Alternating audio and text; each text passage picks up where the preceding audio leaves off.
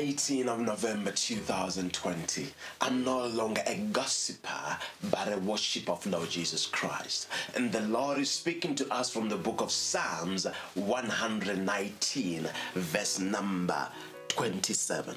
Make me to understand the ways of thy precepts, so that I talk of their wondrous works. Pray today that any form of gossip in your mouth, let it be moved away by the blood of Jesus.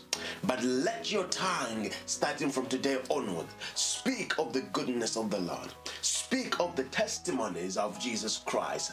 Begin to narrate the word of God unto those who are hearing in the name of Jesus. This is your prayer today, for the spirit of gossip to leave your mind, to leave your heart, to leave your lips in the name of Jesus. I declare and decree, as you walk, may good news continue to follow you. As you speak, may your tongue speak life. May your tongue speak peace. In the name of Jesus Christ, I bless you as an apostle of God, and I say, have a blessed day. See you tomorrow. From First Lady and Apostle. Shalom.